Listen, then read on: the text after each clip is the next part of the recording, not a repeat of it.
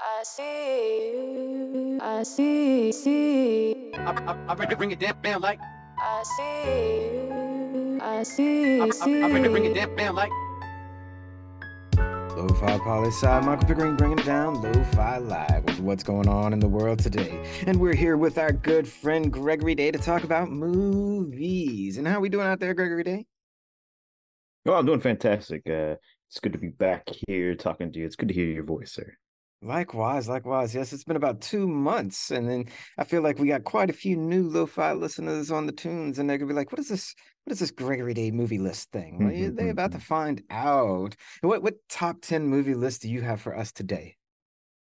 Yeah, typically I come on here where I talk about kind of weird and bizarre movies, and occasionally we take a little, we get a little scholarly sometimes with things. And so today is one of those days we got my scholar cap on, got my cup of Ethiopian coffee going here, and Nice. we're going to be talking about Martin Scorsese today.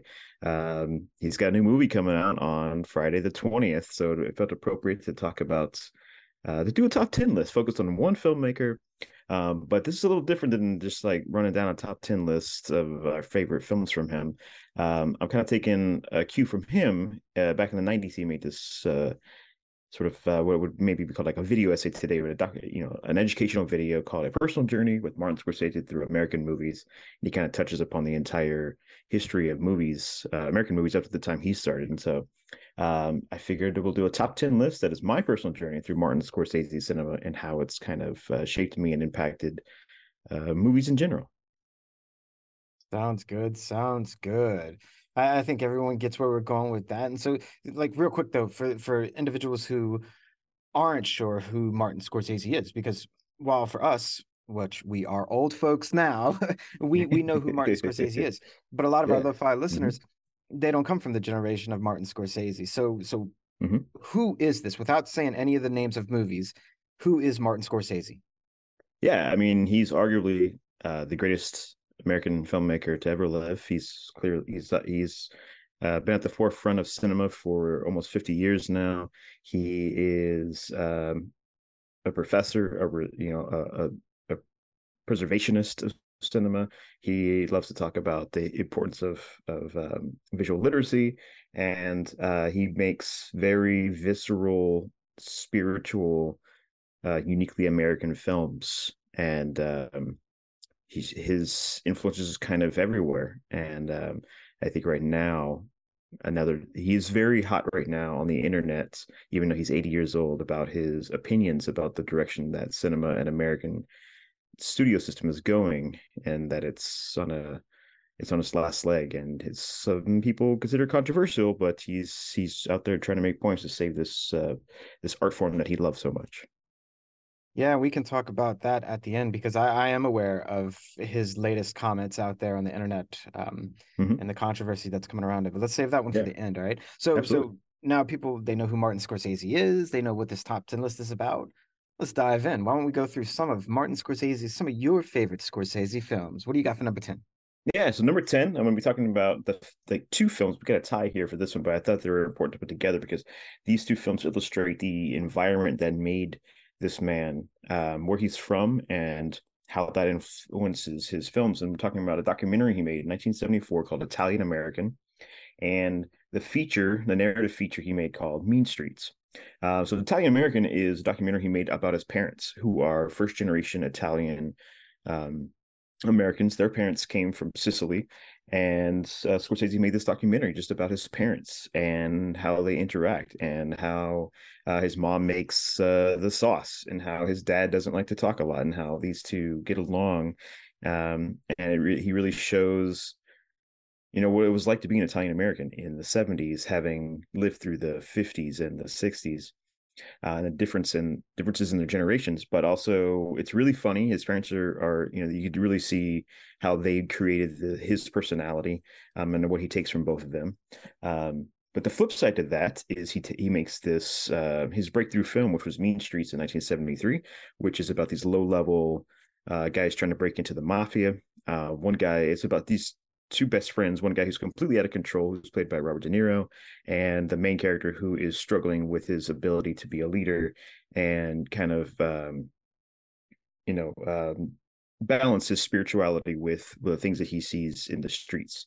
And that person is played by Harvey Keitel. And so these two things, like his parents and then the environment he was from, living in Little Italy growing up, is depicted in this film, Mean Streets, seeing daily violence, seeing these guys live by this code, or people who try to get into that and maybe chewed up and spit out of it.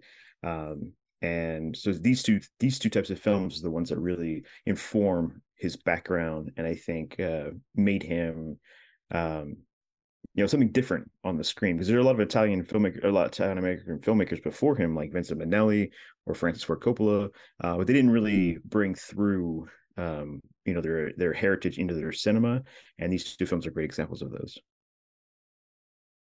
I like this combo. Even though I was surprised, I was like, tie for number 10. I was like, here we go. But I like this combo. I've never seen either one of them, but I'll tell listeners right away, I'm very aware of who Martin Scorsese is. I've seen a lot of Scorsese films, so I never heard of Italian American, but I have most certainly heard of Mean Streets.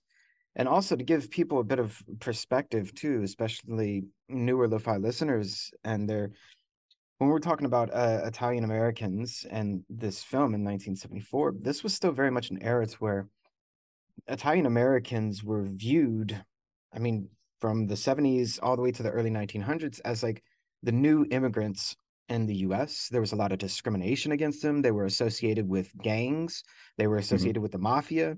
Like if you were an Italian American, you were stereotyped right away and were like, oh, that must be a mafia person. And if that sounds familiar to stereotypes you hear about other immigrants today, it's true. It's just the immigrants that people do it to has shifted. But at this point in time, 50 years ago, I think it was great for Scorsese to, go into his own house, his own family, and say, like, look, these are my parents. They're Italian Americans. They are not mafia.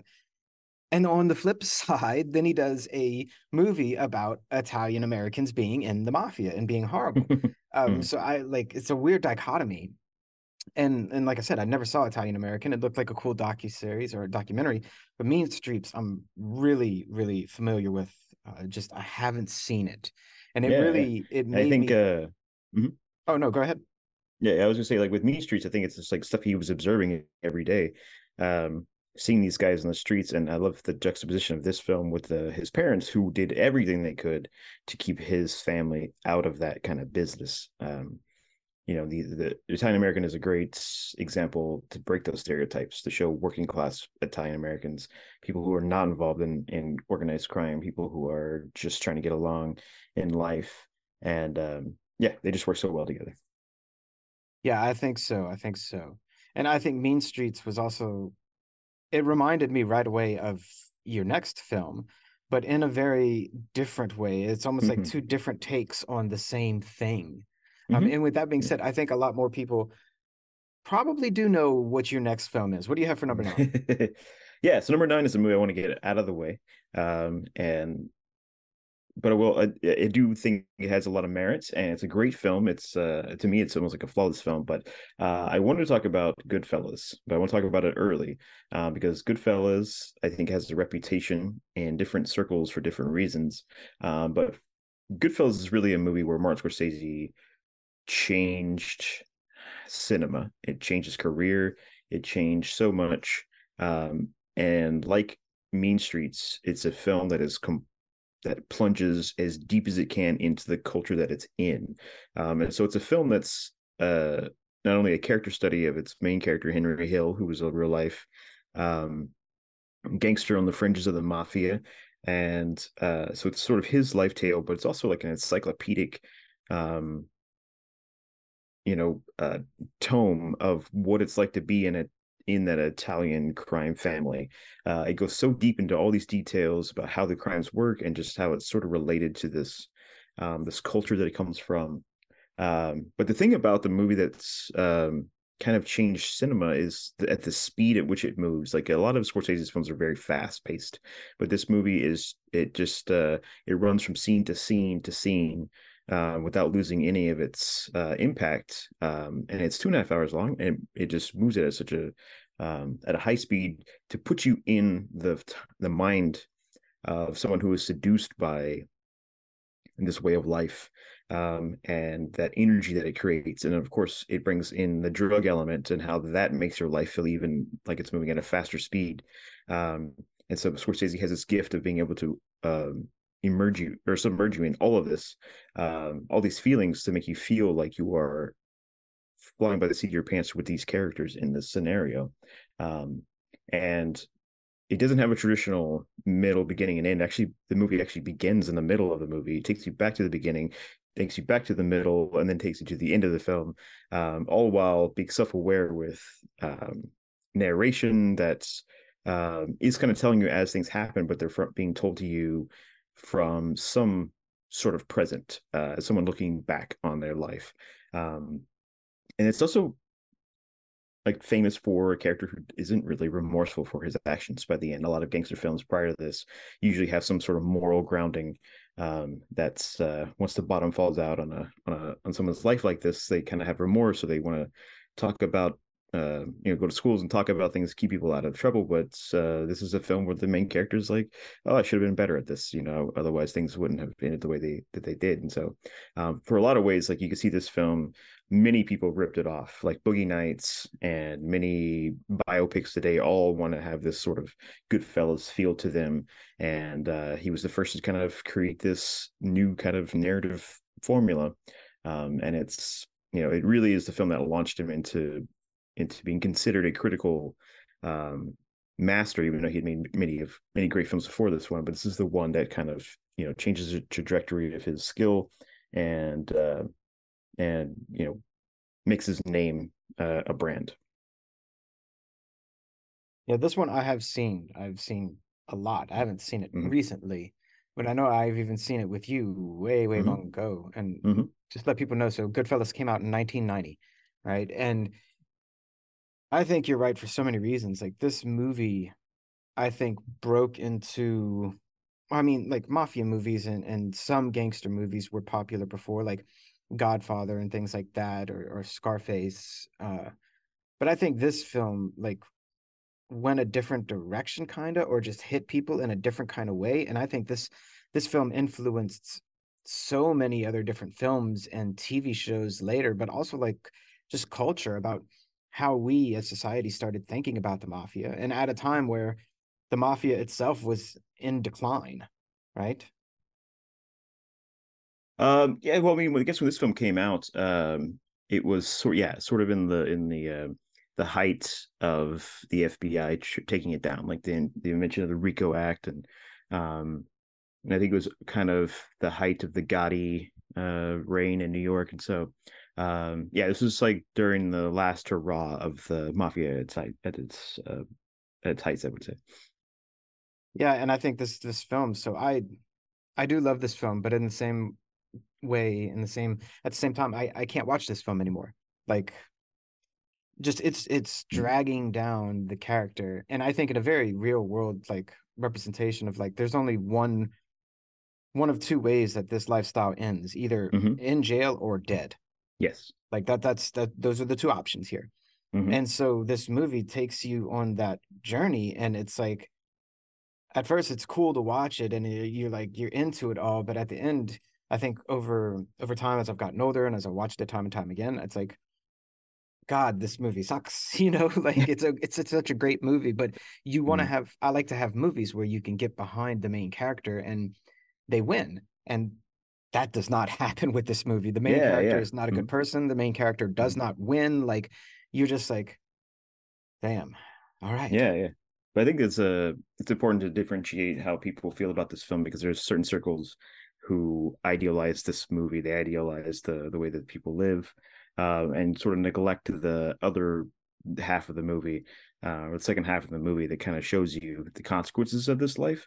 But I think what Scorsese's fascination with it is what attracts people to this kind of life. And a lot of crime films and gangster films don't really show the seduction of a lifestyle like this.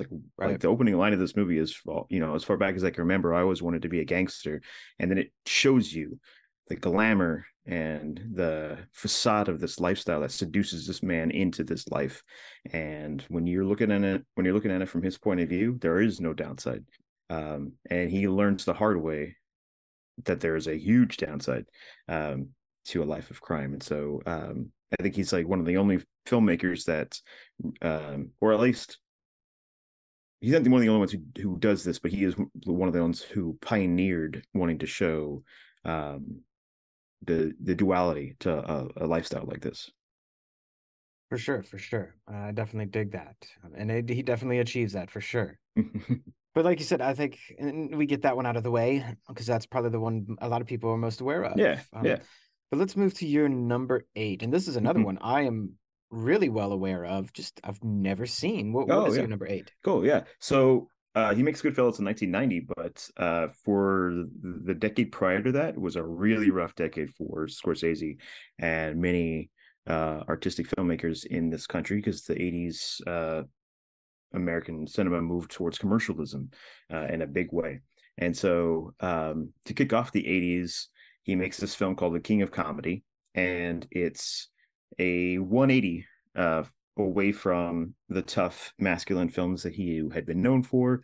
And it's a completely different kind of role for its star, Robert De Niro, who has been in many of Scorsese's films.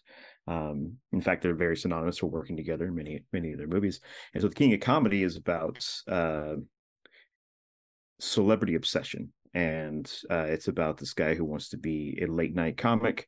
However, he doesn't have the talent for it, and he doesn't have the drive to work at achieving his success. He wants to be able to slot himself straight in at the top, and his obsession is with a late night talk show host like Johnny Carson, except for it's played by Jerry Lewis in this film. And he does a fantastic job playing the sort of seasoned uh, late night comic. And Robert De Niro's character becomes unhinged. Basically, he just gets obsessive to the point of where he is going to become dangerous, and gets involved into a kidnapping plot to kidnap this comedian in order to get his chance to be on the show. And so, this is a movie came out in 1982. This is right after the assassination of John Lennon. And we'll talk about another film that Scorsese made later on in this list, but he had made a film with Jodie Foster, and there was the entire thing with John Hinckley and his obsession with Jodie Foster to start that led him to try to assassinate Ronald Reagan. And so someone was touching on a lot of things going on at the time. It is a really funny film and it is a very engaging film, but it absolutely bombed at the box office.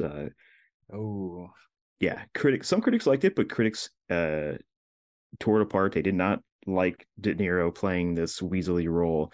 They didn't like the turn away from sort of the types of films that Scorsese had previously made.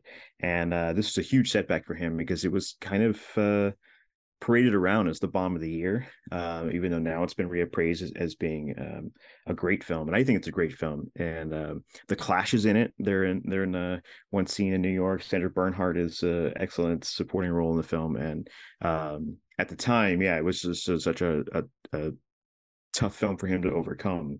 I think it's important to look back at some of the older films he made, not just his greatest hits of gangster films, because there are these sorts of gems like this one that are in his filmography. so like I said, I'd never seen this one, but I automatically I knew it, and then I was watching the trailer, and I was like, that newer DC movie that Robert De Niro is in, Mm-hmm. The Joker. Mm-hmm. That seems like a complete ripoff of this movie in a kind of way, is it? I mean, I've never seen Yeah. King of Comedy, but the plot of the Joker and even having De Niro in it, it kind of seems like it borrows. It does. Yeah, I haven't seen it either, but I know it borrows heavily from this film and from another film that we're going to talk about later. Um, yeah, both of those movies kind of inform most of what happens in that movie. Yeah, and that's interesting because so this movie you said was a box office bomb. Yeah. The Joker made over $1 billion Mm-hmm. using much of the same movie. I mean, so Yeah. yeah, Scorsese 30 years, 40 years later. No, it's about 40 years later, Mm-hmm. his work is still being revisited. Yeah. All right, let's keep going. What's this number 7? And we've talked about this one before. Yeah, if we did, I don't recall when, but yeah, this is a favorite of mine. I love this movie. But this, yeah, like I just said in the previous one, the '80s were like really rough for Scorsese, and so he comes off a King of Comedy, and he tries to get another film made, um, a film that's very close and near and dear to his heart, and he gets up to the finish line of pre-production, and then everything gets um yanked out from beneath him. I'm going to talk a little bit about more what that film is later, but he's really at the lowest point of his life. He has no idea what he's doing.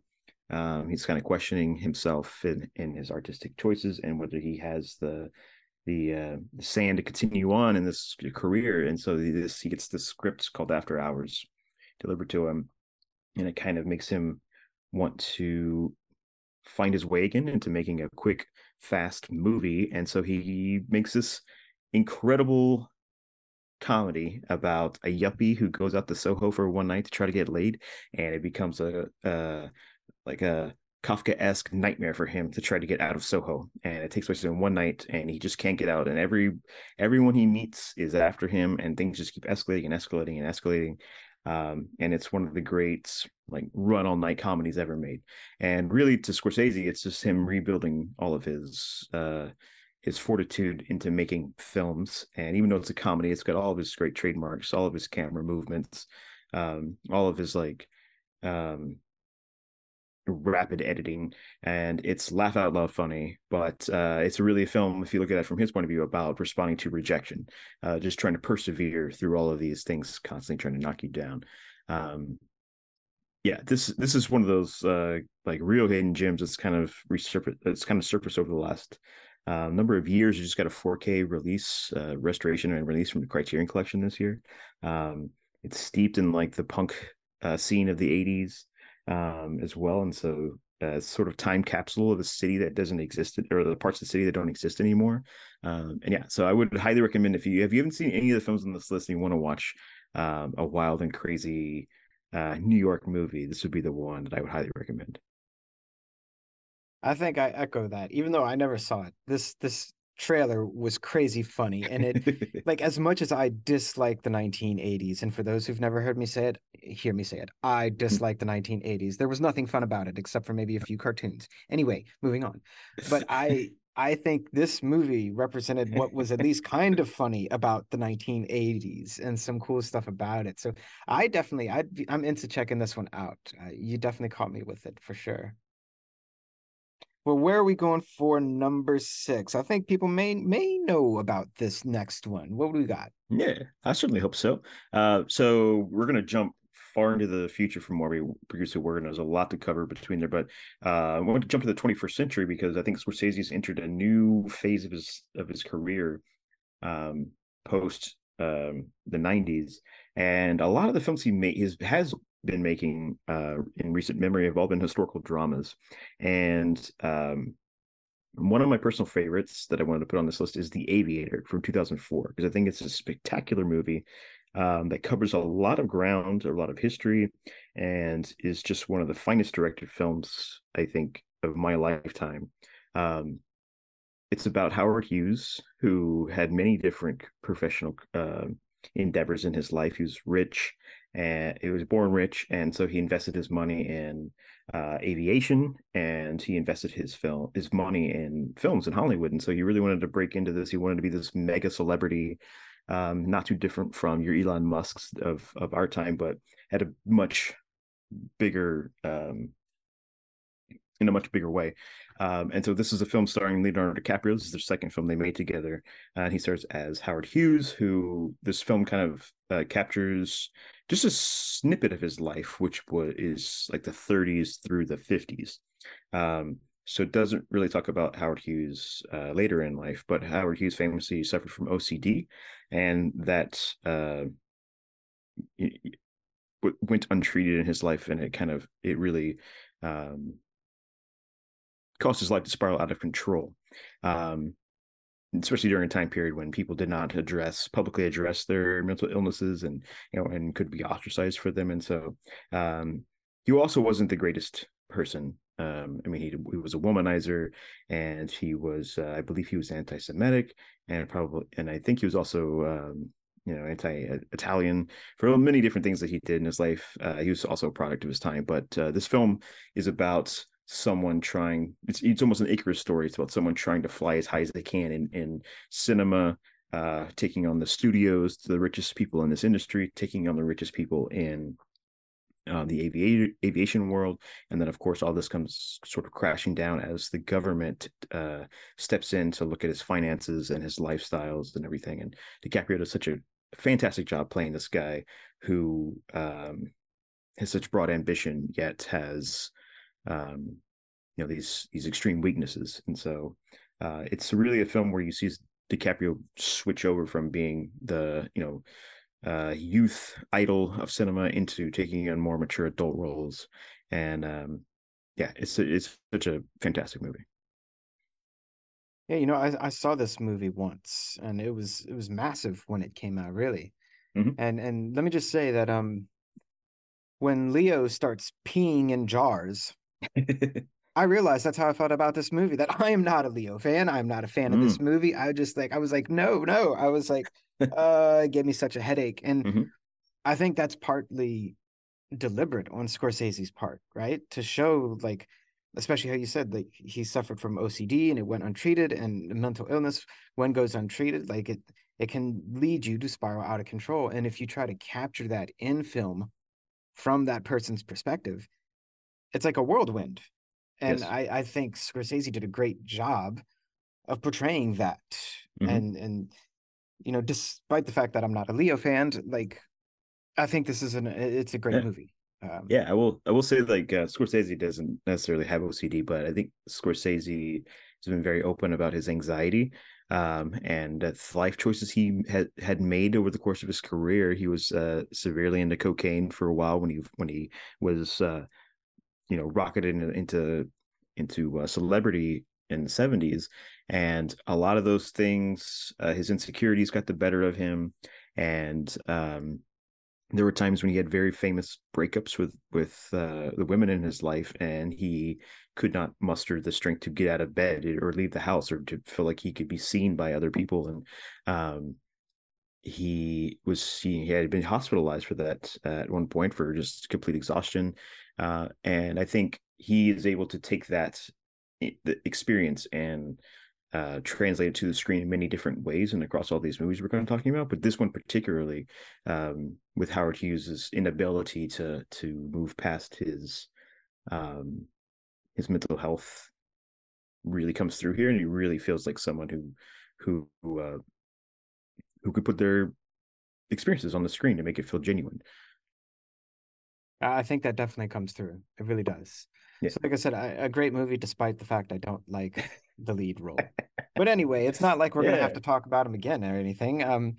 What do you have coming in at number 5, my friend? Yeah. So number 5, we just started talking about his historical dramas that he was making, but previous to the 21st century, he was kind of making contemporary movies.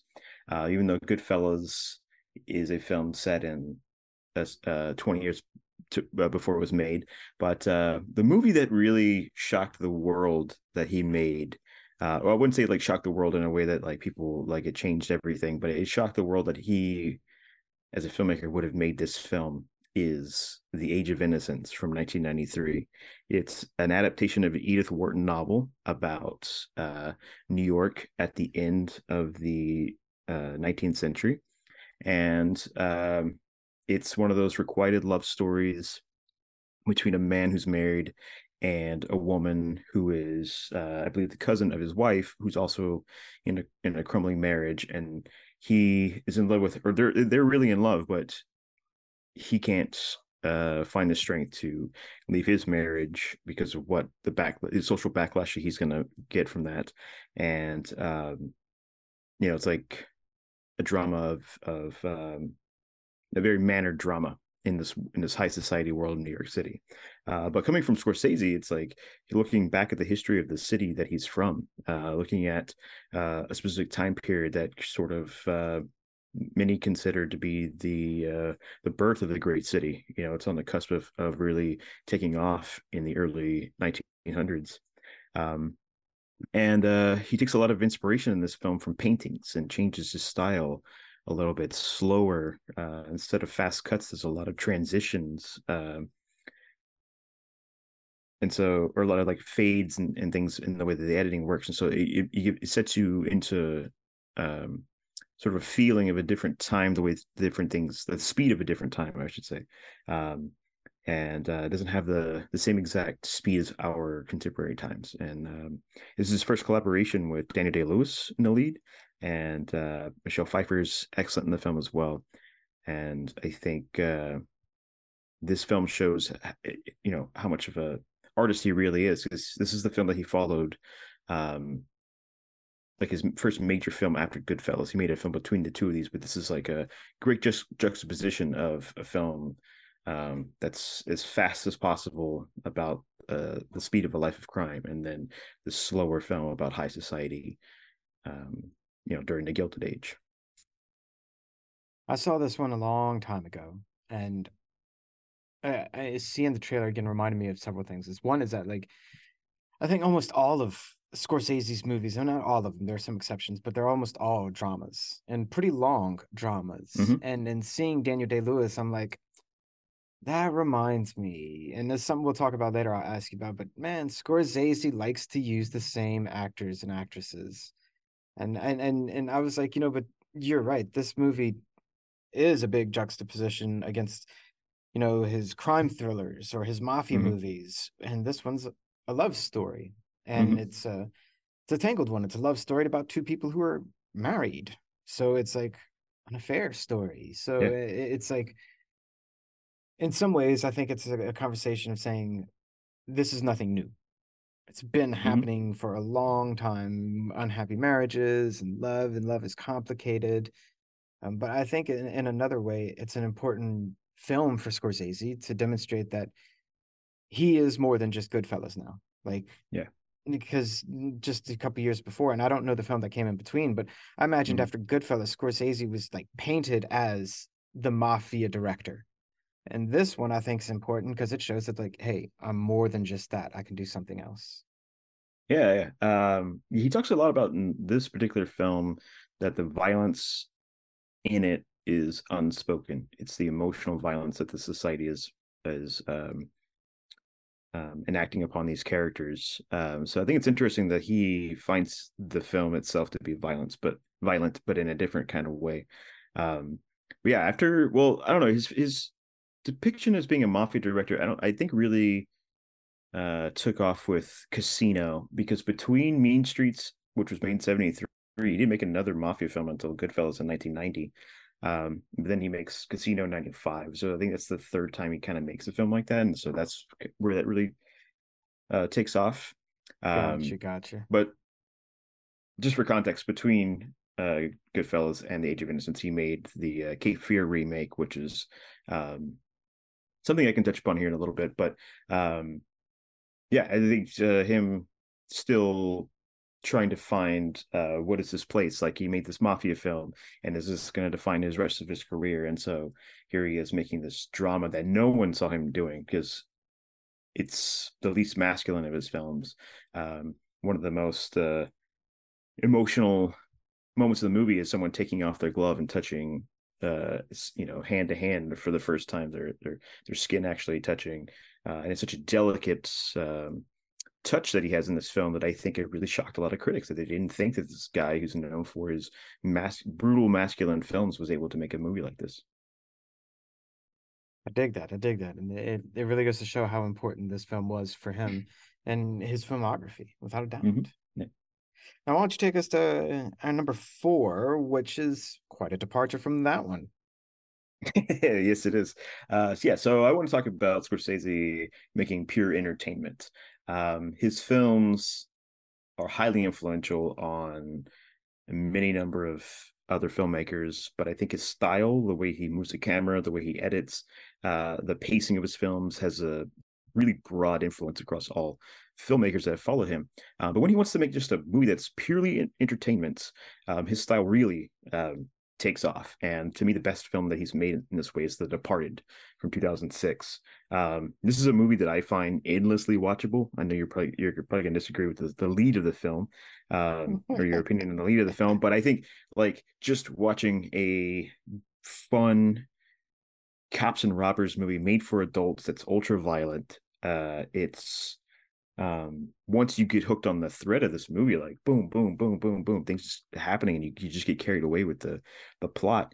And it's really wild that this kind of film, of all of the great movies has made about different subject matters, especially his films about spirituality or the seduction of lives of crime, or these deep character studies he's made, this is the film that got him the most critical and award praise of his career. This is the film where he finally won an Oscar for Best Director. He won an Oscar for Best Picture. But it's just pure old-fashioned, down and dirty entertainment. And it pays a lot of homage to the gangster films of the 30s. And yeah, I think the other film like that's sort of like this is the film we were talking about was Cape Fear, where Cape Fear is a remake of a 60s thriller. And it's about a criminal who gets out who doesn't think that his lawyer did enough to get him off of a rape charge. And now he's getting out of jail and he wants revenge on the lawyer. But even in that film, there's a lot of things that Scorsese brought to that movie that's mining the idea of revenge and dissecting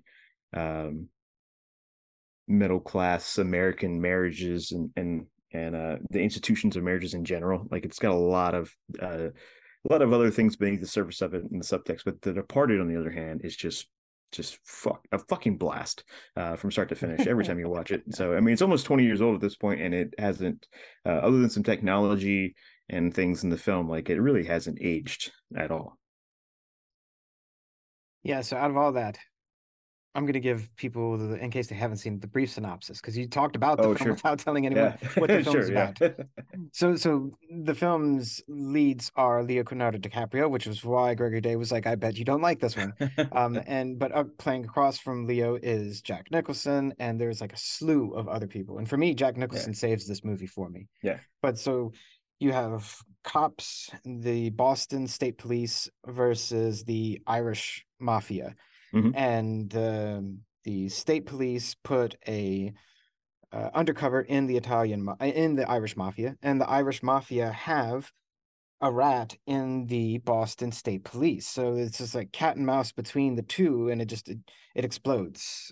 And I think you are right that this film is a ride, and it is my favorite of his films without a doubt, regardless of Leo being in it. There's so many really great people in this film, and I think out of the entire list, this film is probably the most accessible to people today. Like it's still fresh. Oh yeah, for sure. Matt Damon is right. Matt Damon's in it. There's a slew of people. Wahlberg is in it. So I mean, I think this is deservingly at the top end of your list, even though Leo was in the movie.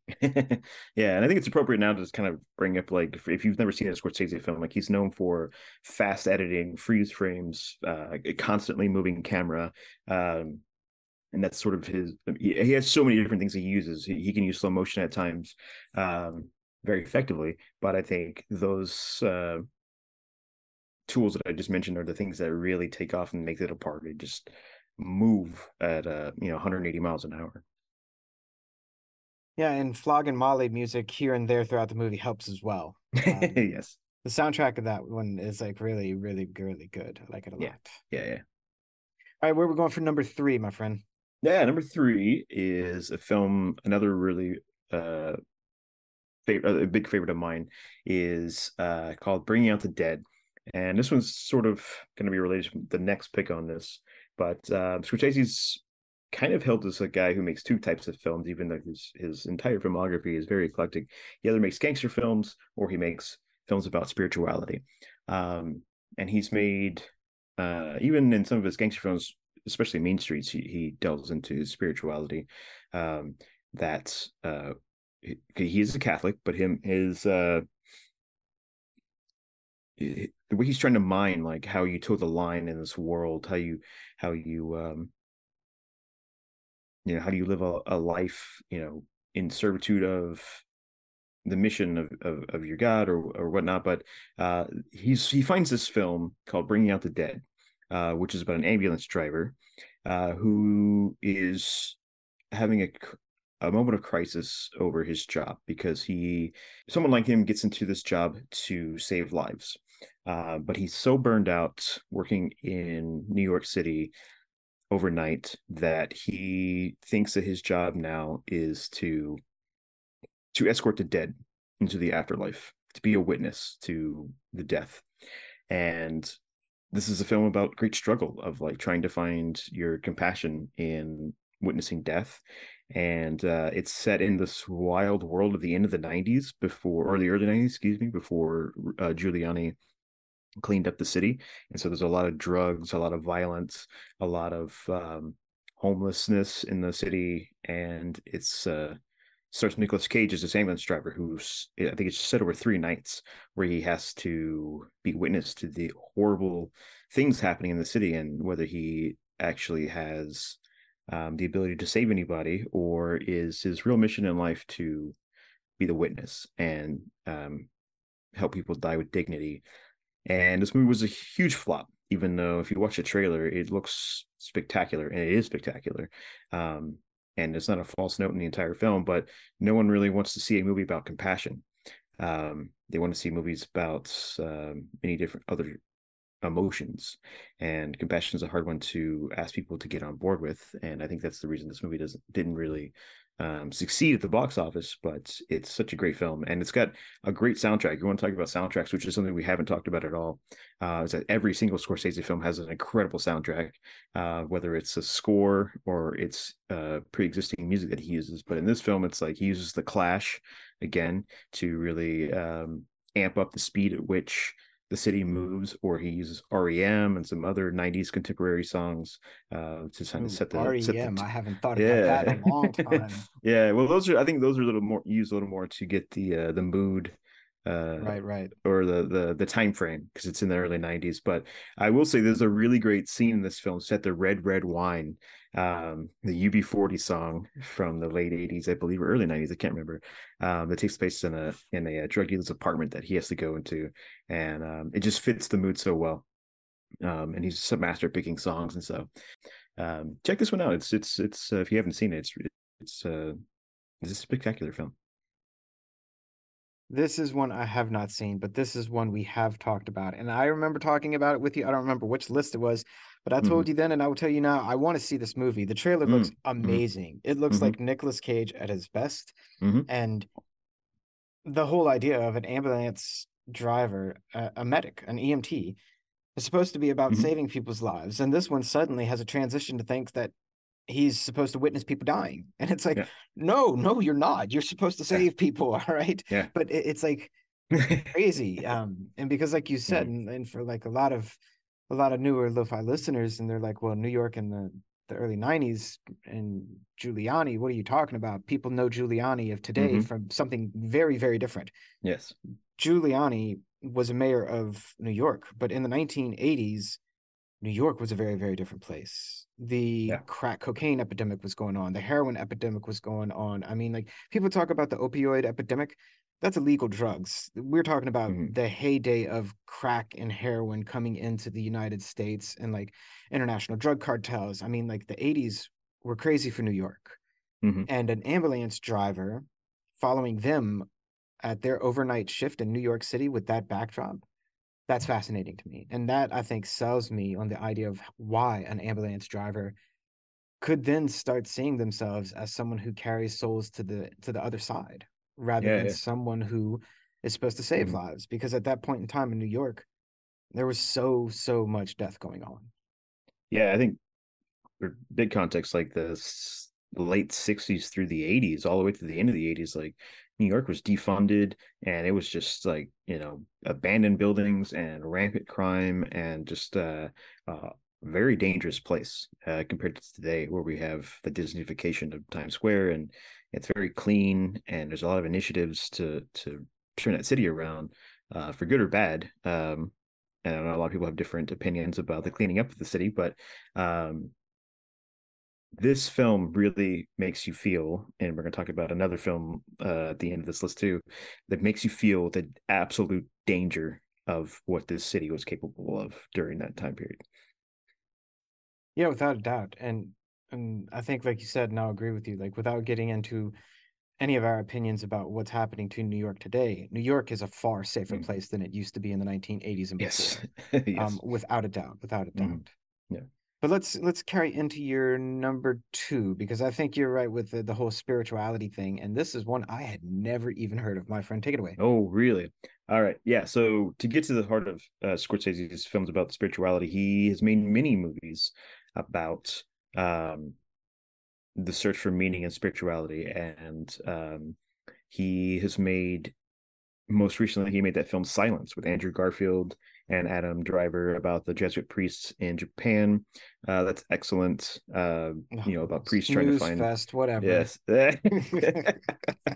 trying to find a priest's meaning in this foreign land. And then he's made Kundun, which I think is an excellent film as well. It doesn't get enough attention. His film about the Dalai Lama.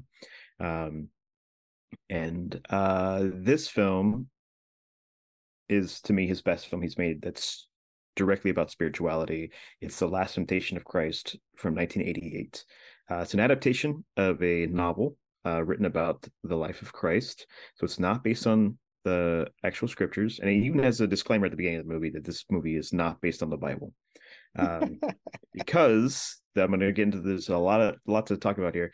The novel is an exploration of Jesus as a man and him dealing with being a man, not him, and how he's going to overcome that to, become God, or or how he's going to balance these two things. But if he's supposed to be 100% human and 100% God, then how is he supposed to overcome the things that every man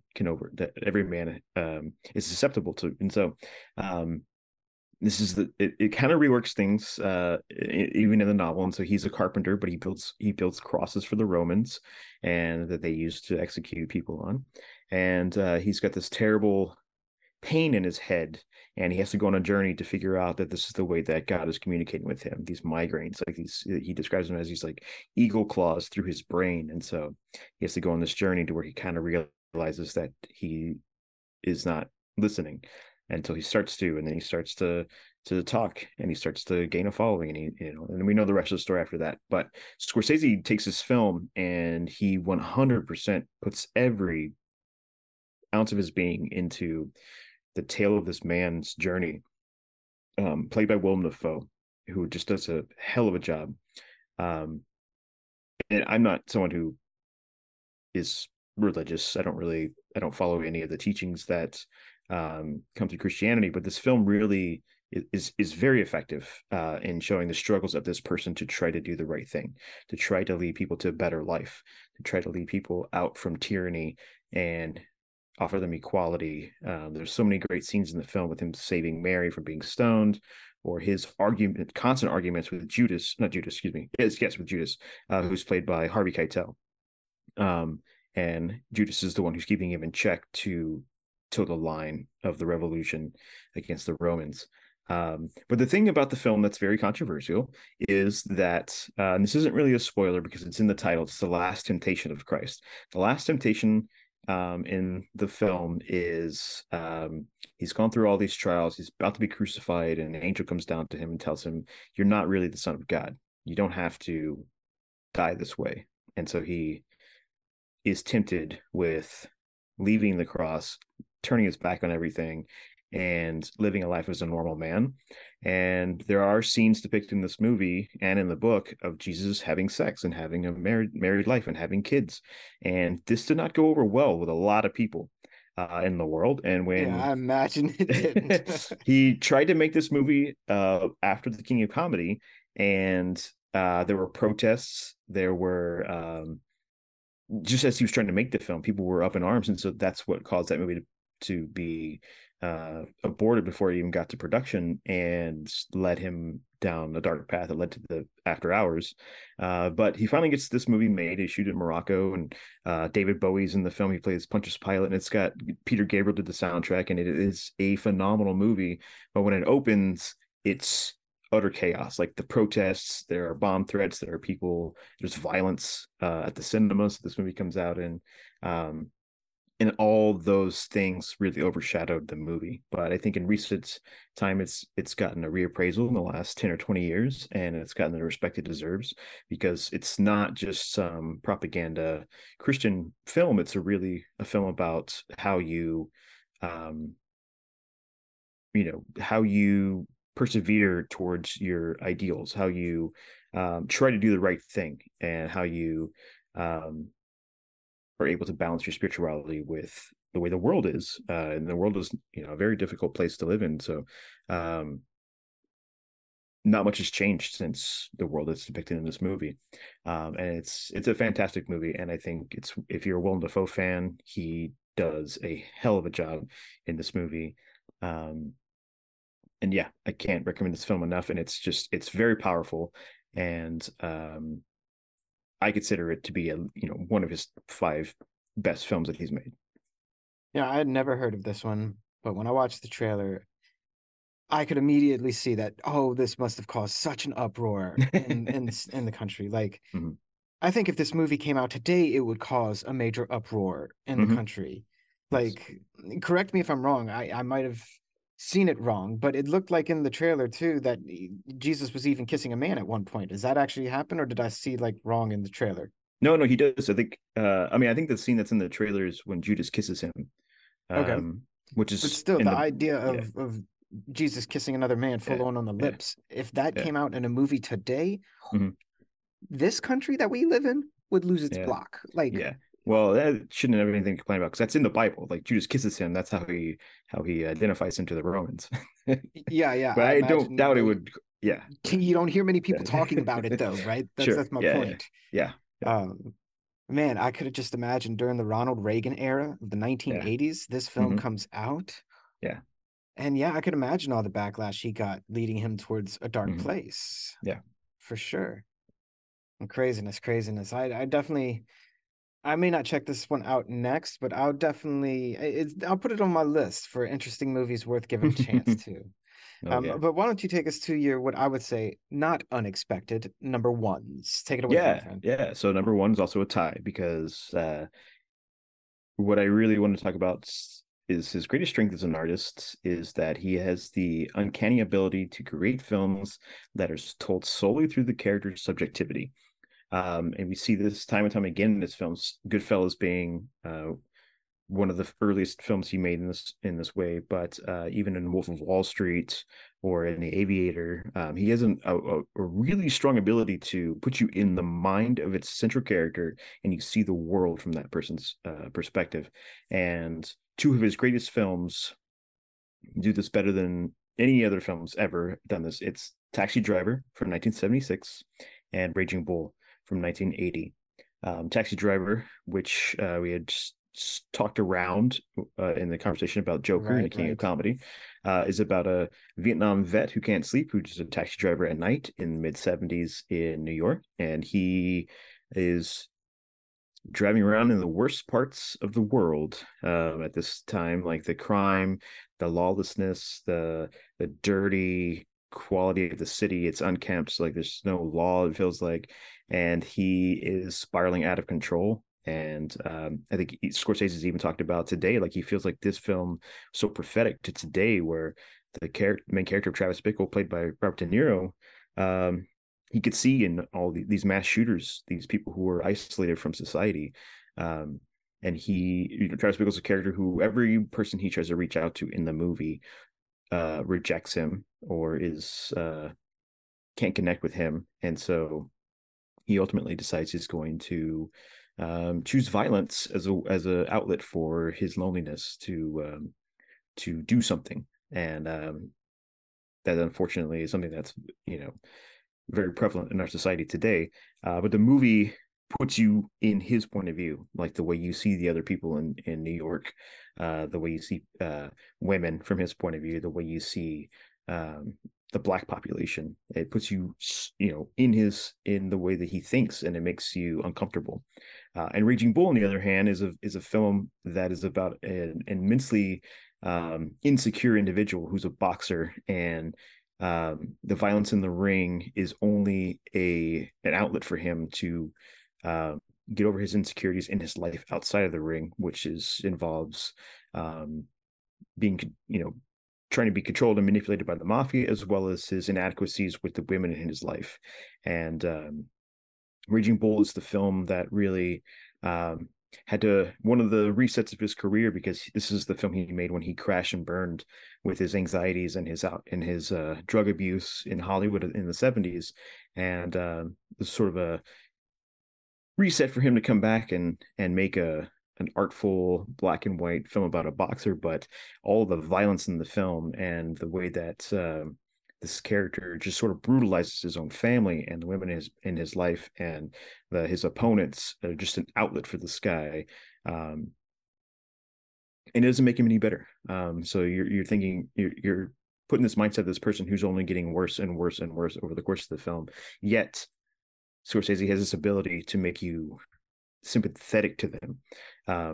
No matter how awful they are, there's some sort of relatability to this character.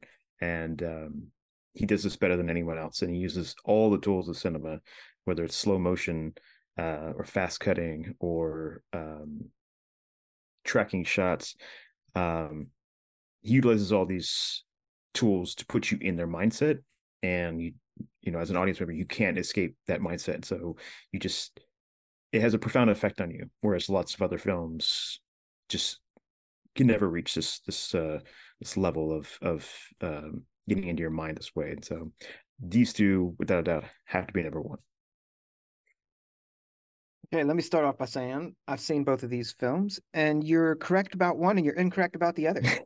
Which one do you think I think should be number one? I think you say Taxi Driver. You are correct, sir. How dare you put a sports movie as number one on the Scorsese list? That movie's not about sports, sir. I know it's not. But I've only seen Raging Bull once. It was a long time ago, and I remember it being good. But compared to Taxi Driver, like that, I've seen multiple times, and I think even 50 years later, goodness, this movie still plays into what's going on today, and it makes me feel like we have not learned anything as a country, as a species. Like, really, we've been talking and doing these same things over and over and over again and expecting different results, and Taxi Driver brings you down a path and a journey that I think is a little more relatable than Raging Bull and a boxer and a sports movie. Although, sorry, not a sports movie, but you know what I mean. Yes. So I think for me, Taxi Driver is a little more accessible and relatable too, even though I think it may be even more far-fetched in some ways. In some other ways, it may not be. But I think you are right. These are his the two crowning jewels in his tiara of filmography, if you will. I think without a doubt, these are the two that, and when you think of all Scorsese, these are probably people's one and two. Although you did mention previously Wolf of Wall Street, and I think a lot of people know that one more currently and put that one pretty high as well. Sure. But I completely agree with not having it on the list as well, compared to these other ones. Like you have a top 10 list, that's a top 12 list, really. So no, I dig it. I think you're right with Taxi Driver and Raging Bull. But I mean, that being said, so your top 10 list is a top 12 list. It means it was hard. It was really hard to make this list. I could not imagine how you actually had to pull back and forth on yourself. With that being said, did you have an honorable mention, like lucky number 13? Was there anything that you almost put on, but you just couldn't quite fit to it? Yeah, he has so many films that I really wanted to talk about. But some of them have similarities and things, but one thing that we can't talk about a lot because there's not really a film about them is Scorsese as the educator, because he does a lot of restorations on films. He has the film archive that he has started where he is actively restoring films. He talks about the preservation of movies. He talks about the importance of making sure films are available to watch. He's out there right now fighting to keep Turner Classic Movies alive so that people can watch movies from other eras and learn from them and study them. He does talks on these things. And so the one film that I think is worth mentioning as an honorable mention is the film that I mentioned at the top of this list that inspired this list is his personal journey through American movies, and it's come out in 1995, and it's quite long. It was made for television, and so I think it's 4 to 6 hours long. But it's different episodes, so like it aired I think over 3 nights or something. And so, but he takes you from the silent era through the 70s, and he talks about these different avenues of films and the different things that happened in the history of cinema, and how it changed and how it influenced him. And you see a lot of the through line of those movies and how artists had to work under the conditions of Hollywood, and how they were able to make entertainment and make classics, movies that were made to last, but also able to talk about certain things and the way they did them and the way they subverted the norms and stuff. And I think this, pardon me, is a testament to him as not only a filmmaker, but as someone who was a historian and educator, to make sure that visual literacy and this art form that he loves survives. Because right now it's an abysmal state out there for this medium of art and entertainment. And I think if you watch that, especially if you're interested in movies and listening to Scorsese talk about movies for that amount of time, which I can listen to him read the phone book, and I would love it. But this is the perfect thing to go watch. It's hard to find, but you can watch most of it on YouTube. Yeah, it's a great piece of educational cinema. Yeah, with that, I think it's a good time to bring in Scorsese's latest comments that we briefly spoke about at the beginning of the episode. Is that, recently Scorsese has been on record as, coming out. Now, this time, in the past he did, but this time he didn't directly call out comic book movies or big blockbusters. But he did talk about how now it seems the studio system is mostly attracted towards big budget, big box office draws. Like, so i.e. your comic book movies, your massive blockbusters, your avatars, they like studios are really going for movies that can make $1 billion. Your Fast and the Furiouses, your big action set pieces. And he's franchisability. Right, franchises, definitely franchises. Mm-hmm. And Scorsese starts talking about how this has really begun for a while. It's jeopardizing the direction and the creativity of directors who want to work in the industry, who want to make certain passion projects, but they'll never get picked up because there's no franchisability for it. Is that kind of what you got to from his comments recently, or you want to add to that? Yeah, I mean, he's talking about a few things in there. I mean, it's all tied together with that. His comments about Marvel and movies as attraction rides instead of an art form, or right, business instead of art. Yeah. I mean, I think he understands that there's business side to it, but I think sustainability of this business, the studio heads are gutting all of the sustainability out of it as well. They're not making smaller movies to take a chance on things and trying to find new avenues that audiences want to see. They're not making movies for adults. They're trying to make movies that have the biggest budgets possible, and they're trying to make the biggest profit possible. And they're really heading in a direction that, as this culture shifts, these movies are going to fail, and they're going to put themselves in a position where they can't produce movies anymore. There's a streaming side to that, which is also leveling all movies to be the same on the same playing field, and so you don't know which ones, what's the praise for this one? What am I supposed to see? How do I find out if this one's any good? And it's just like everything is.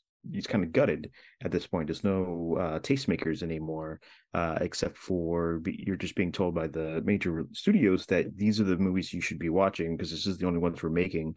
And there are all these big budgeted CGI fests, whether they're superhero films or Transformer movies or whatever. And I think people get up in arms when he said that those movies aren't cinema, and we can argue what that word means, but it's for him. He's talking about a medium that uses the tools of the moving image to convey psychological and emotional human experiences on the screen, and these films don't do that. And in a large part, the other side of that is, and other filmmakers have talked about this, and even stars in these movies talk about this, is that none of these big budget movies are making movie stars out of the people in them. People aren't going to see a movie because so and so plays Captain America or the Falcon or Star Lord or whatever superhero it is. They're going to see those characters, and so you can change the person who's playing Spider-Man 5, 6 times, and no one gives a shit. They're going to see Spider-Man, and so the people Right. playing That's a very them, good yes, point. yeah, they're not really. They can't go and star in another movie, and then that movie's going to make back a huge profit because that star is bankable. Um, we have very few stars who are bankable now. Your Tom Cruises and Your Denzel Washington's, the Denzel Equalizer Washington's, yeah. And so these guys trilogy. are, yeah, yeah. I mean, these guys are aging out too, and so there's not a Right. lot of younger people who are going to be able to sustain the studio system outside of an intellectual property character, and it's killing the industry. And so it's a rarity when you have a film being funded that's gonna, you know, do something. I mean, Scorsese's in a position where he can get like his new film Killers of the Flower Moon funded because he has clout to his name, and he has Robert De Niro, who's in his 80s, and Leonardo DiCaprio, who's in his late 40s, um, as the stars, and they're bankable movie stars. But if he had made this film with two younger people, I mean, I don't think that he would have gotten as the green light. I don't think he would have gotten the big, the ability to release a 3.5 hour movie theatrically without the star power, right? Like no one's going to want to come see them Right. because they don't have the Right. star power in them anymore. And so he's on to a lot of things. And he did say something that I thought was interesting, that if you feed people one thing and one thing only, I'm paraphrasing this because I don't know the exact phrasing he said, but they will only want more of that one thing because that's all that they know. And so the last 20 years of movies have just been conditioning, the studios have just been conditioning audiences to, this is the only type of movie that there is. And so if they see a movie that's made from a different perspective, and we've talked about many different movies on this podcast that are from weird and wild perspectives of the world, and from different regions of the world, and have different cultural or contexts and stuff, and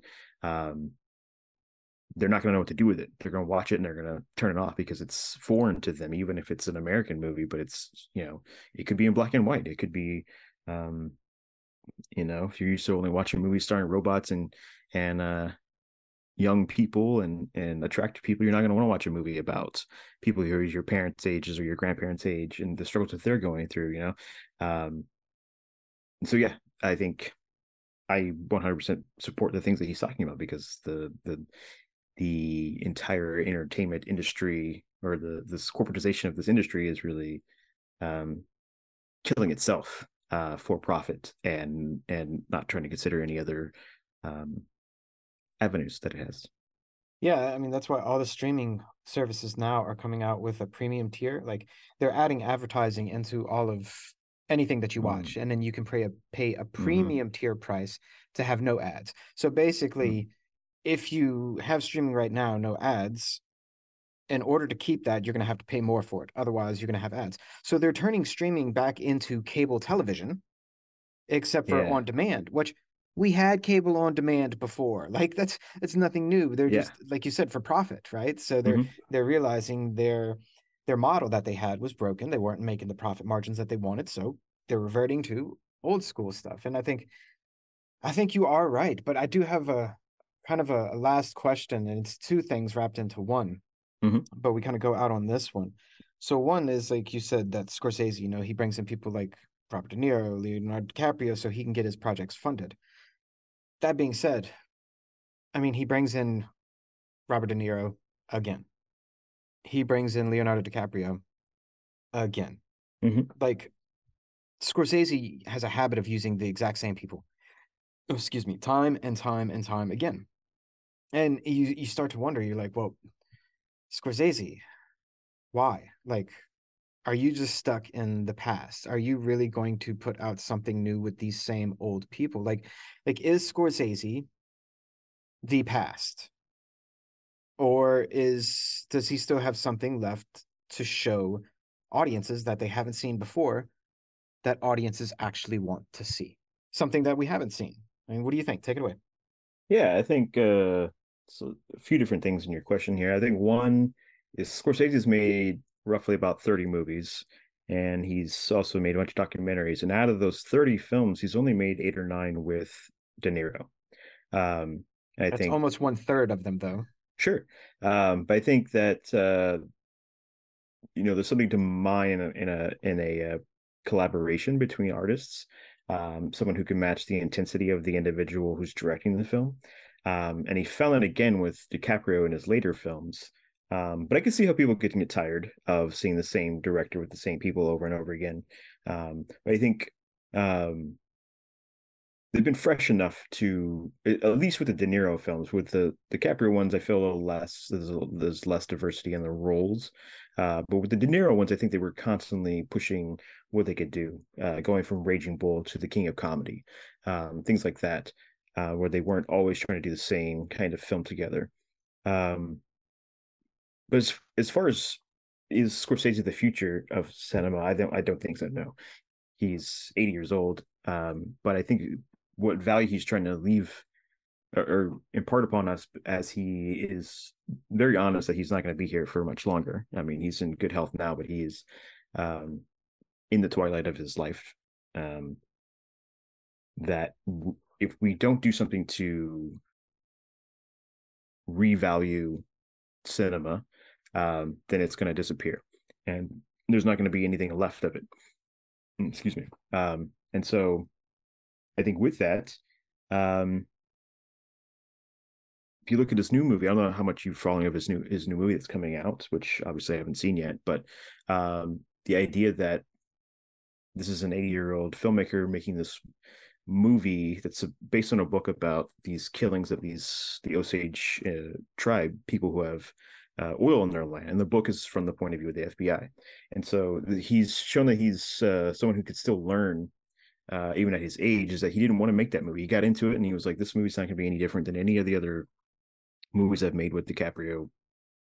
If it's just going to be about him being a cop trying to solve his murders. And so they flipped it, rewrote the entire film to explore the perspective of the victims of the story, the people who were being murdered, and how the Americans treated the indigenous people depicted in the story, and kind of across cinema and other art forms in general. Because I was watching an interview with him recently where he was talking about, like, as he was growing up in the 40s and 50s, watching American movies, like, indigenous people they weren't treated with any respect. They were treated as people who don't understand money, and they don't understand our society, and so they're treated as less than. So he really wanted to make a film that showed them as who they truly were, and with respect and in collaboration with them. And so I do think he's showing that not everyone in his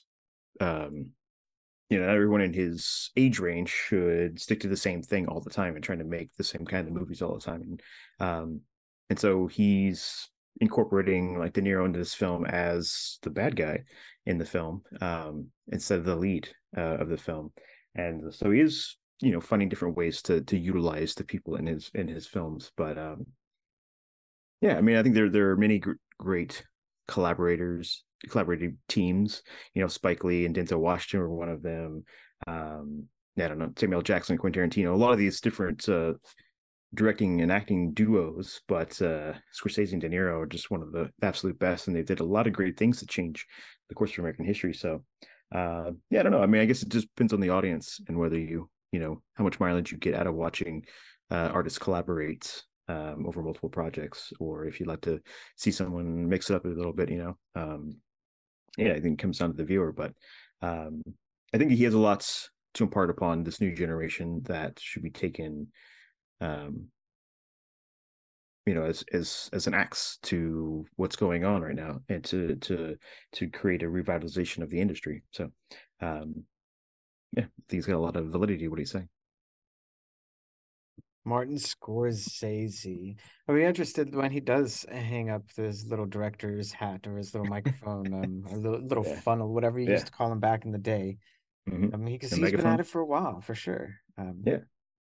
But that's it. That's your top 10 list, my friend, an excellent list indeed. But before we head out, have you got anything going on lately, Gregory Day? I know before you were doing hits for AD. What you up to these days?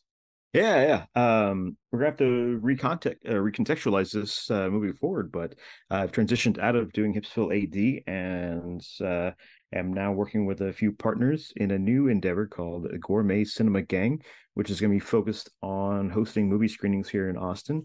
And it's going to be sort of the spirit of Hipsville, but trying to create a community out of it and do screenings. And I'm still going to be writing on the Substack. You still find the bad.date@substack.com, where I'm going to be writing things as a little rebranded for the Gourmet Cinema Gang. But yeah, I think it'll be interesting to see how I can take what we're doing as a community and here in Austin and bring it over to the podcast and talk to you about certain things. But yeah, you can follow us on Instagram right now. I'm trying to branch out to other social media branches or social media platforms. It's gourmet, spelled GOREMET underscore cinema underscore gang on Instagram. I love it. I love it. Screenings out in Austin, Texas. People, if you're out in Austin, check out Gregory Day and the Gourmet Cinema Gang. And thank you so much, my friend, for coming on. Yeah, thanks for having me back. Oh, my pleasure, my pleasure. I always dig it so much. And people, that's just a snap of what's going on in the world today. I see. I bring it down like. Lo-Fi Poli-Sci is more than just me. It's the we that we be. Pickering and Day, signing off. Ciao.